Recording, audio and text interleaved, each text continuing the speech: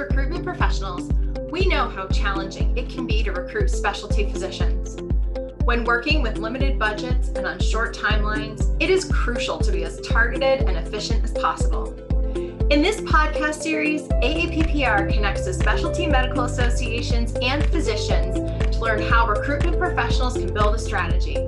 We'll hear about the trends, considerations, and tips that are the key to successful specialty recruitment. Hi, I'm Liz Mahan, Physician Recruitment Advisor at AAPPR, and today I'm joined by Dr. Joy Baker and Dr. Jessie Fauntleroy, both members of the American College of Obstetricians and Gynecologists, and we're here to talk about recruiting for OBGYN. Welcome, thank you both so much for joining us. I'd like to start by asking you both to tell us a little bit about your background and what attracted you to the specialty. Well, this is Jessie Fauntleroy. I have always wanted to go into the specialty. I always loved babies growing up and said, one day I'm going to do that. And I never changed, even though, going through medical school and residency and experiencing all the different parts of medicine. I knew that if you could wake me up at 4 o'clock in the morning to do something, and I love to do it, then this was the specialty for me. I tell people all the time, if you don't love it, don't do it, because you will not be good at it and you will not do your best at it. So that is basically why I chose to be an obstetrician gynecologist. We appreciate having you join us today. Dr. Baker, how about you? What initially attracted you to the specialty?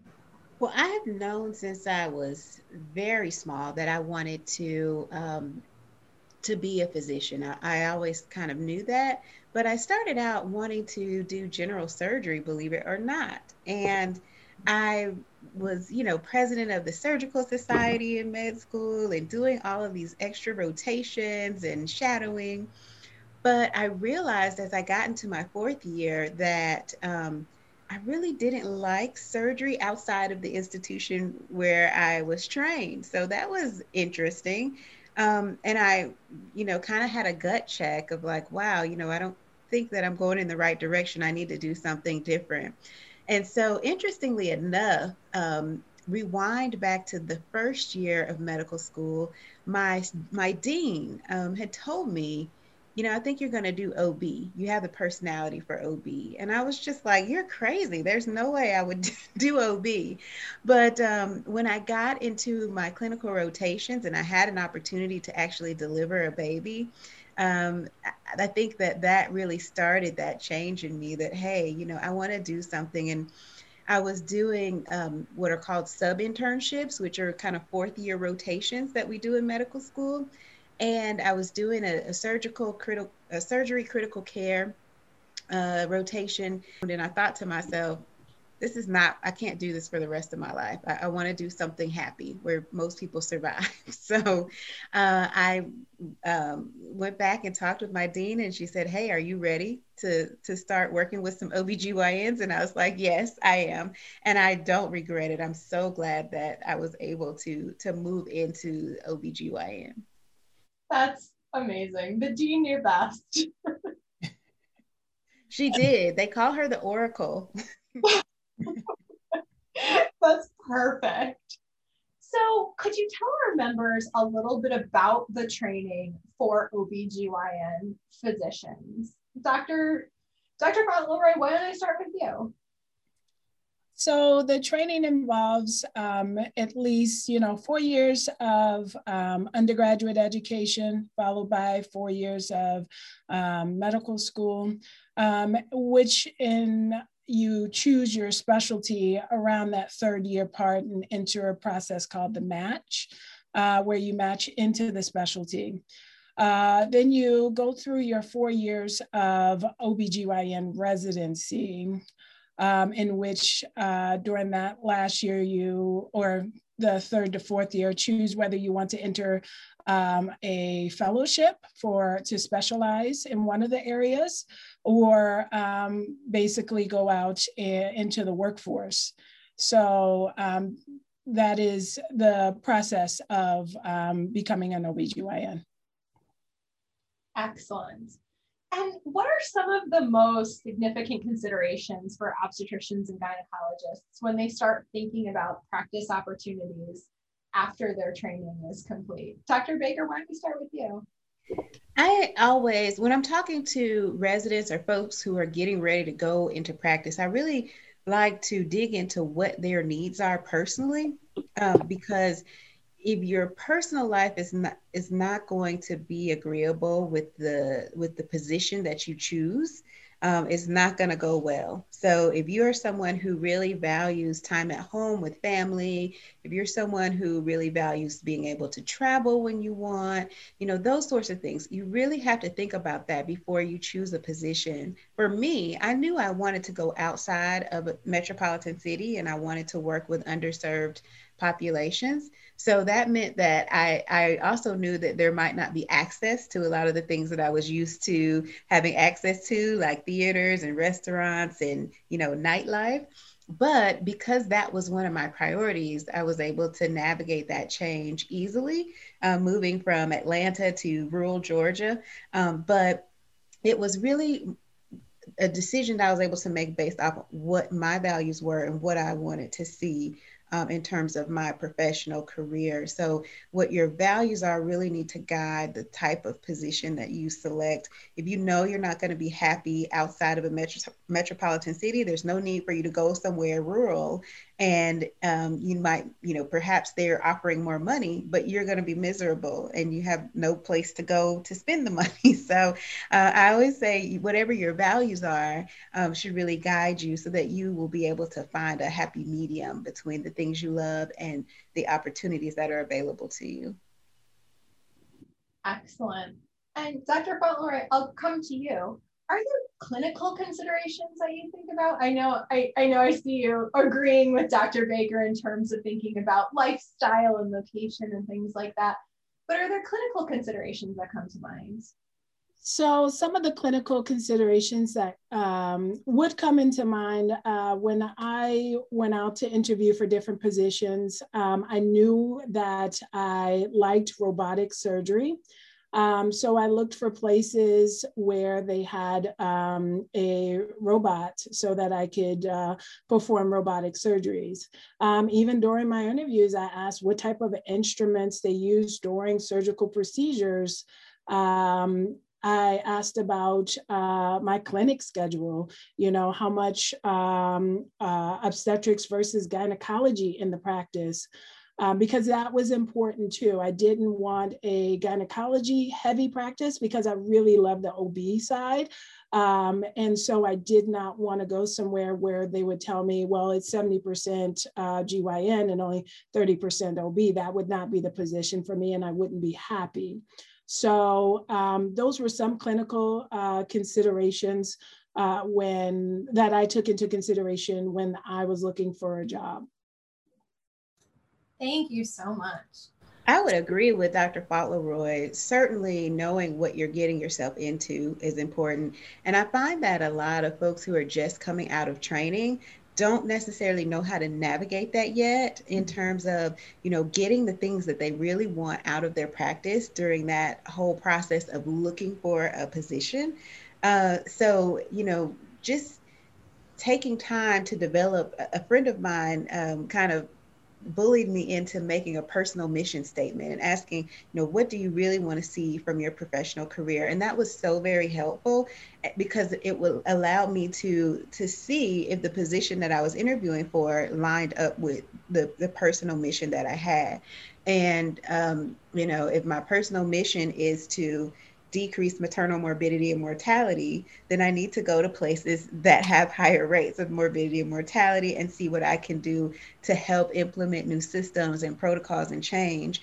And also knowing that I'm at a place that's going to be supportive of that work. So I just recently, about a year ago, moved to a new position, and I had a talk with those the folks who were making the decisions. And I said, look, this is all the things that I'm doing, and these are the things that I want to do. And do you feel like I'm a good fit for this organization? Can you support this sort of work? even navigating the time schedule for your clinic, how much productivity you will be expected to do in terms of, securing your salary each year. So there are lots of things that nuances that a lot of new grads are navigating. And when a recruiter is aware of that and can kind of help answer some of those questions, I think it's definitely a bonus. I think it's also a great question for recruiters to ask candidates. What is your professional mission? What's your vision for your practice? I think that would spark a lot of interesting conversation and get both organizations and providers thinking about what's important to them and whether an opportunity is a good fit. I love that. Yeah, absolutely. I would totally agree. Some people want to be busy. They want to come somewhere and they want to be busy right away. Mm-hmm. Well, I was too busy in my last position. So I came and I said, I really need to spend time with my patients. I need to, to do a lot of patient education. I need to get to know these patients. So I was very specific about the number of patients I wanted to see in a day, the times that I wanted to do surgery, the times that I wanted to be on call.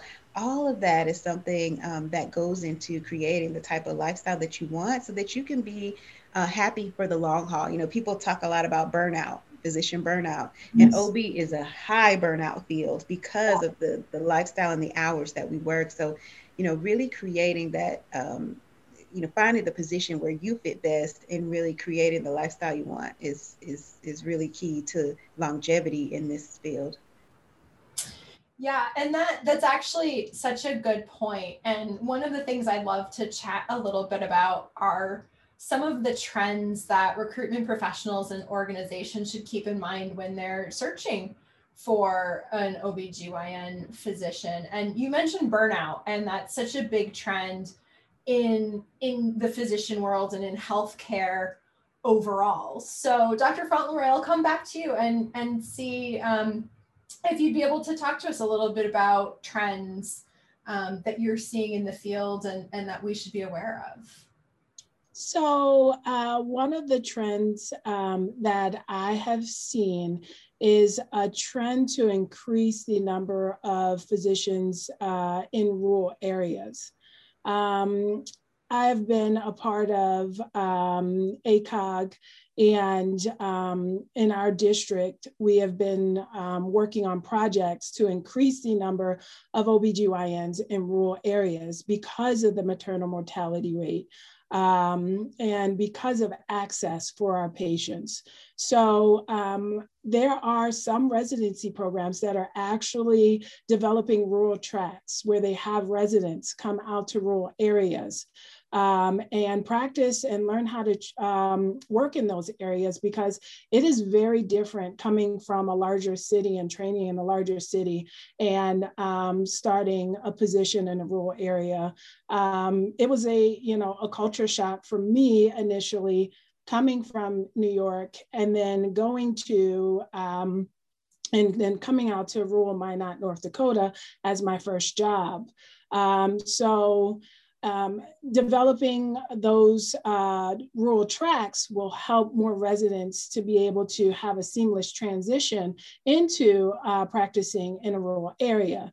So a recruiter may look at that and be able to say, hey, you did this tract, and maybe I should look for more jobs in areas where you would be a better fit. So looking for that candidate to fit in those areas so that they don't just come here for 6 months or a year and then leave because they're not enjoying it.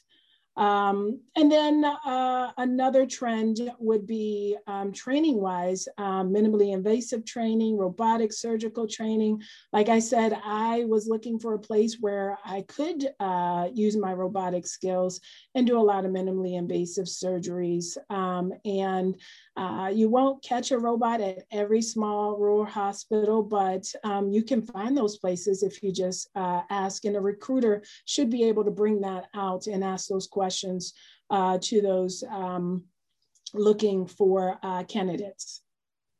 I'm so happy to hear that ACOG and the association are building a rural track, because I know we have a lot of members that recruit for rural or underserved areas, and recruiting physicians to a rural area in general is challenging, but OBGYN continues to be one of those areas that proves to be more difficult to recruit for a specialty. So they'll be happy to hear that that ACOG is working and understands the needs of those communities. Dr. Baker, what about you? What trends are you seeing in the practice? One thing I would say is that we're seeing larger and larger groups being formed, larger and larger groups of OBs. So, groups can be anywhere from 4 to 10 people. And that's really, I think, an answer to the lifestyle of being on call, every other night or multiple nights a week, and being on call several weekends a month. So the larger the call groups, the more attractive it seems to be to folks who are being recruited, because they know they're not going to be the only person. Most people are not like me. I actually moved to a rural place where I was the only person for a while, and that was a little harrowing, especially given that I had not. I'd only been out of training a couple of years. So there was a huge culture shift, like Dr. Fauntleroy mentioned, of coming from Atlanta to a small rural Georgia hospital and, not having 24-hour on-call anesthesia, or we had 24-hour on-call anesthesia, but they weren't in-house. Nor was our surgery team in-house. And so if there were emergencies, people had to come in from home. And there were many a times where I had to get involved with even, getting the equipment, setting things up, because I was working with folks who were coming in from home. So there are lots of things, lots of nuances that you really need to investigate and look into and see if what your comfort level is with those things. In addition, I hear a lot, I spend a lot of time on social media, which is probably not a good thing, but in mom groups, and hearing moms talk about their experiences and what's happening in clinics and at the hospitals. And so these larger groups may mean that the person who actually delivers that mama is not the person that she knows, or she may have never met them. They may not even work in her doctor's office, but it's such a huge call group that she's kind of getting the luck of the draw. And that seems to be a dissatisfier for the groups, for sure. But there's such a fine line between your patient relationships and you having a life. Let's just say it plainly. And so another trend that we're seeing now is laborists. And these are OB-GYNs who are in-house and they work a 24-hour shift, and they don't necessarily have a private clinic outside of that, but they're there to take care of women who are in labor, or women who have emergencies, or even GYN emergencies that come in through the ER. And so I've got an opportunity to work part-time with them. So I'll do with the laborists at my hospital a couple of shifts per month, and that's all the call that I take. And so that has been really interesting to see the reactions of patients and the hospital staff to having someone there. And I think that it really improves safety. And it at our institution particularly, we've seen a decrease in C-section rate, because you're not having a person who's been up 3 nights in a row and worked in the office all day, who has to have patience for you to make it to a 3 a.m. delivery, So giving that additional time and having someone who's right there, so you don't feel so harried and rushed during clinic or getting up in the middle of the night. And so I think that has been a really wonderful trend. Again, the relationship kind of suffers, but I think that for me, when I decided to choose a new position last year, that was a big satisfier, to know that someone's there and I don't have to have those, white knuckle drives in the middle of the night to get to patients for emergency, so that I can maybe arrive alive. So I think that's the laborist trend, and the trend of the larger groups is something that I've been seeing. And I hope that in being thoughtful about recruitment, that we don't just put a warm body in a position, put someone who's going to be able to thrive in that location and in that particular hospital system. I think that's really the biggest message that I would give to recruiters. Like, really find the right person, because otherwise you'll be recruiting next year for the same position, and have to start all over. So really try to find people that you think will be a good fit for that particular community. Like Dr. Fauntleroy said, robotics is a big thing. People like the robot. I didn't have one at my hospital where I was working in rural Georgia. So when I moved, that was one thing I checked on. So now I'm actually getting to do robotics. And so if there are specific things that OB or GYN wants to start to have experience with or to train on, that can also be really attractive. Those things can attract them to positions that you're recruiting for. That's fantastic. Dr. Fauntleroy, are there other tips or words of advice that you can offer recruiters and organizations to think about as they start recruiting for OB/GYN?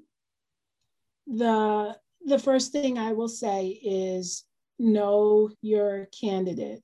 I cannot stress that more.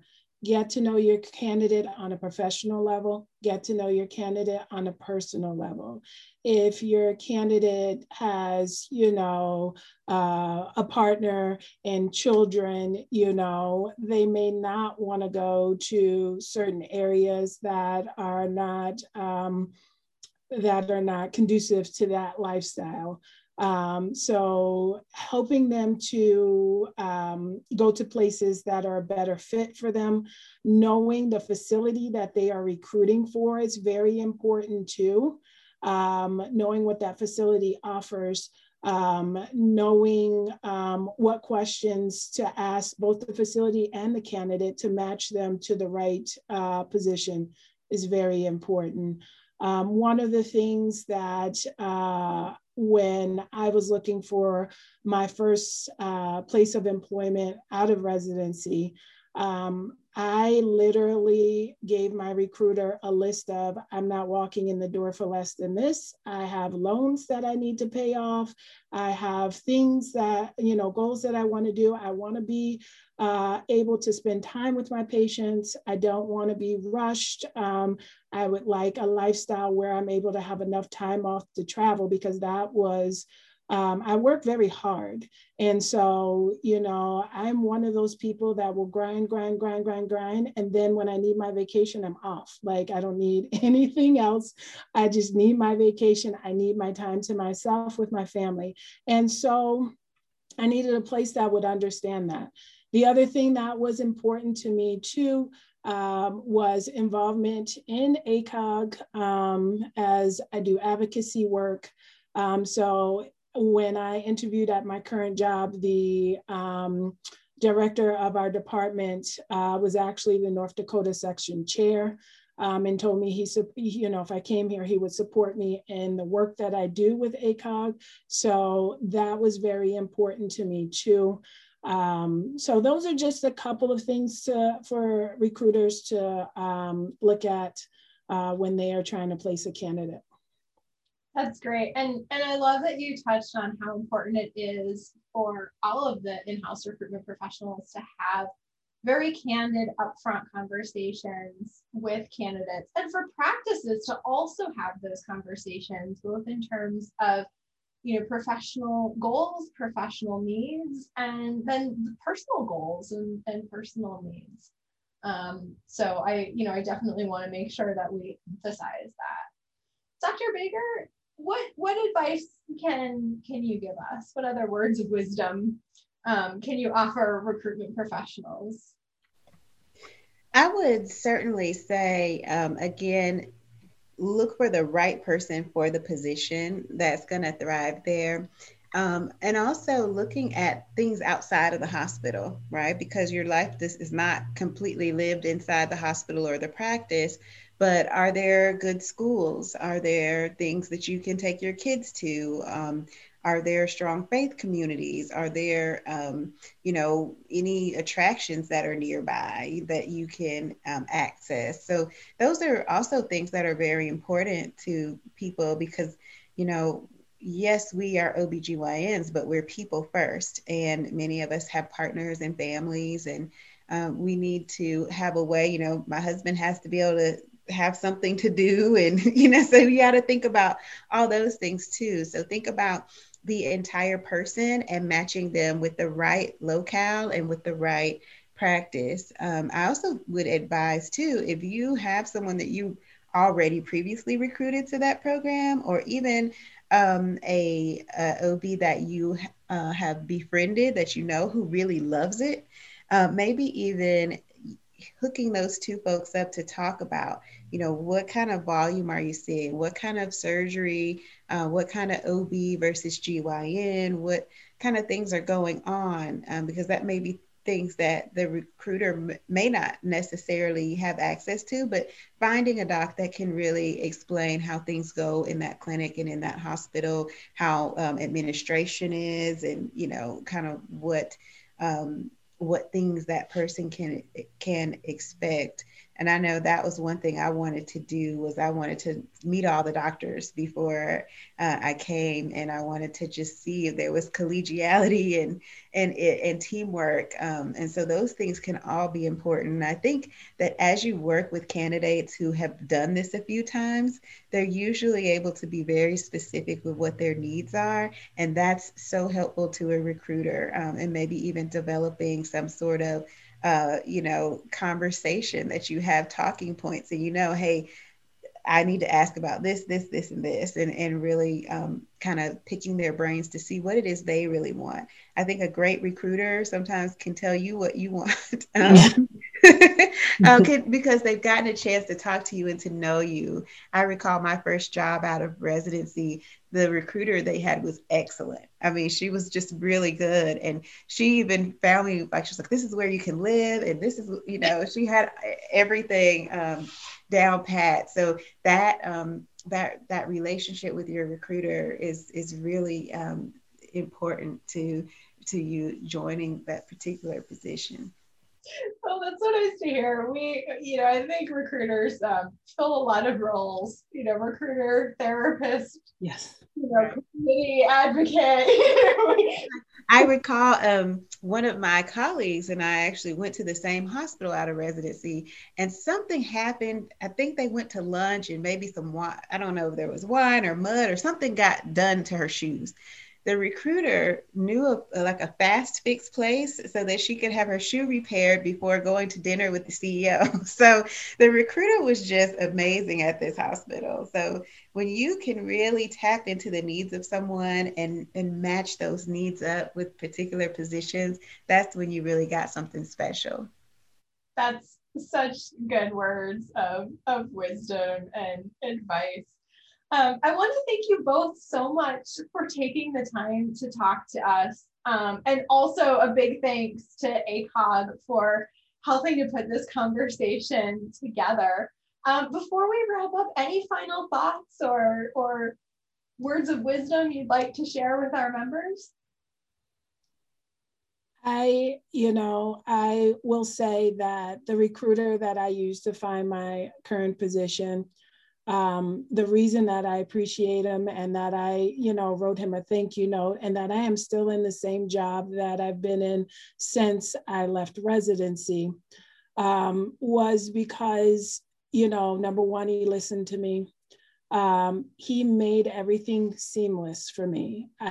He followed up with me. If I didn't, reach out or do something with a contractor, so he was on top of it.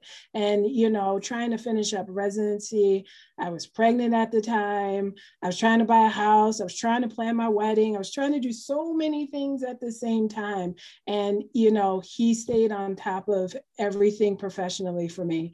And I really appreciated that, because, I feel like he is the reason why that I am in this job, and that I love the job that I do and where I am at this point, because he really listened to me and he put me where I asked to be. So I would say building that relationship, understanding your candidate, and furthermore, understanding that as a new graduate, you may not know what you want. You may not know where you're going, but having those provoking conversations, provoking thoughts of what your ultimate goal is something that he did for me. And I really appreciate it. So there are great recruiters out there that really know what they're doing, and that will put you where you need to be. Thank you so much. Dr. Baker, any closing thoughts? So important in the life of a physician. So don't ever discount what you're doing. You're not just hustling jobs, but you're actually helping people design their lives. And the physician that you place is going to touch so many people in that community. So, you know, take it seriously and do it with pride, because a good recruiter is, I mean, you just can't do without them if you're looking for positions. So I'm so happy that we got a chance to have this conversation, and I hope that any recruiter who hears it will be inspired to just be like the GOAT of all recruiters. I love that. I think that's a perfect end to note, perfect note to end on, which is, you know, to be the GOAT, be the greatest recruiter of all time. And thank you so much. I know our members are really going to appreciate hearing that, you know, the work that they do with physicians is really felt by those physicians and does make a difference, not only to their communities and to the lives of the patients within those communities, but also to the lives of the physicians that, you know, we're welcoming into the practices and communities. So again, thank you both so much for taking the time to chat with us today, and huge thanks to ACOG again for putting all of this together. And we'll see you back here in our specialty podcast soon.